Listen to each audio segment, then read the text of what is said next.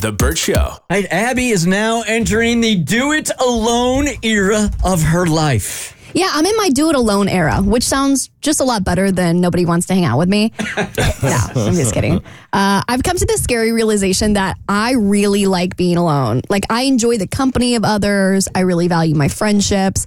But I really enjoy doing things on my timeline. I like going where I want to go, doing what I want to do, drinking what I want to drink, eating what I want to eat. It's lovely. And so now I don't really think I would want to go on a solo vacation because I know you've talked to me about how great it is. Uh-huh. Like everything you just mentioned is the exact same on a solo vacation, except you're somewhere different and everything is so new. I know, but again, like I said, I'm a 26-year-old single woman. Every day is a solo vacation. I am vacationing away from the company of others. And so over the last couple of weeks, I've noticed that I've just stepped out of my comfort zone and done a lot of things I would typically do with other people by myself. I went and I saw the new Hunger Games film because I wanted to see the Hunger Games film. I bought my own ticket, sat by myself next to a bunch of tweens, and I had myself a good time. Were you confident enough? Because when I first started going to movies by myself, I would play the game like I would look over my shoulder like I was waiting on somebody to come and sit next to me and stuff. Oh, it looks like, and then the movie would start and I'd be alone, but I wanted everybody to know like I wasn't there alone. No. I'm just waiting for somebody to show up. That's all. You make it look like you got stood up when you do that. Yeah. I think that backfires on you. I don't think that's the look you want to go for. Honestly, I didn't want anybody to sit next to me. So like when the gaggle of tween girls came next to me, I'm like, they're not going to appreciate this movie like I did because I read the book. So they're just going to talk through it. And they did. But I got to enjoy it, by myself almost.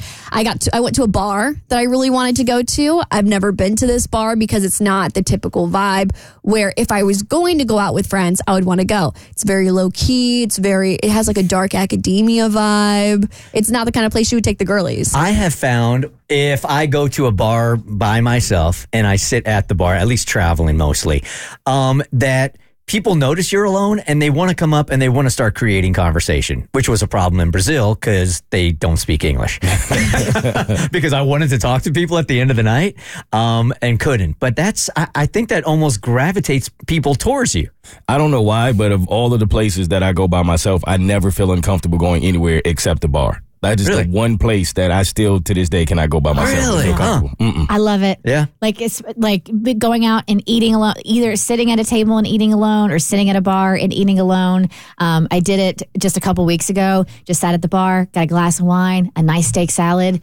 And it was glorious. I'm with you. I love it, man. Oh, it was glorious. It was great, but I will say I did have a little bit of anxiety because I think I looked like I was waiting for somebody and the waiter and the bartender kept coming up to me and being like, are you waiting on someone? Do you need the second menu? I'm like, no, nobody is coming.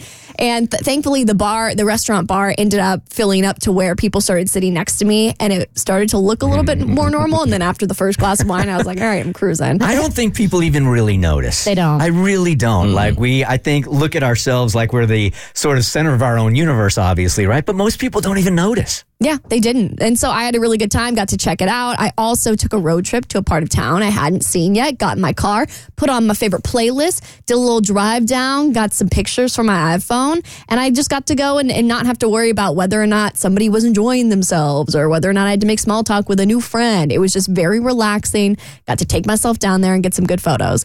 And I think one of the reasons this exercise was good for me is I was revisiting an episode I had done on my podcast with a therapist where I had been asking her about something completely unrelated about like self-confidence and self-worth, because that's a topic that really comes up when people are going through breakups where they're like, I stayed in this relationship because my self-worth was so bad. So I asked her, I'm like, how do you build self-confidence and self-worth? And she said, well, that's very complicated. But an exercise you could do today, if you wanted to turn off the podcast and work on it, is to go spend a day by yourself and just admire how you see the world through your own eyes.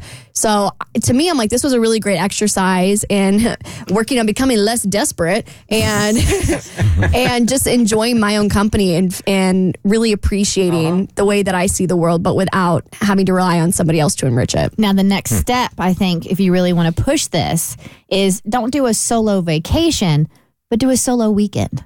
A solo weekend, okay. Maybe even a long weekend, but just go somewhere by yourself. for a weekend. I think you will absolutely love it. Yeah. Yeah, I agree with you. You're like weaning yourself into something more ambitious, but just go somewhere for it, or just a night even. Yeah. I think you're right.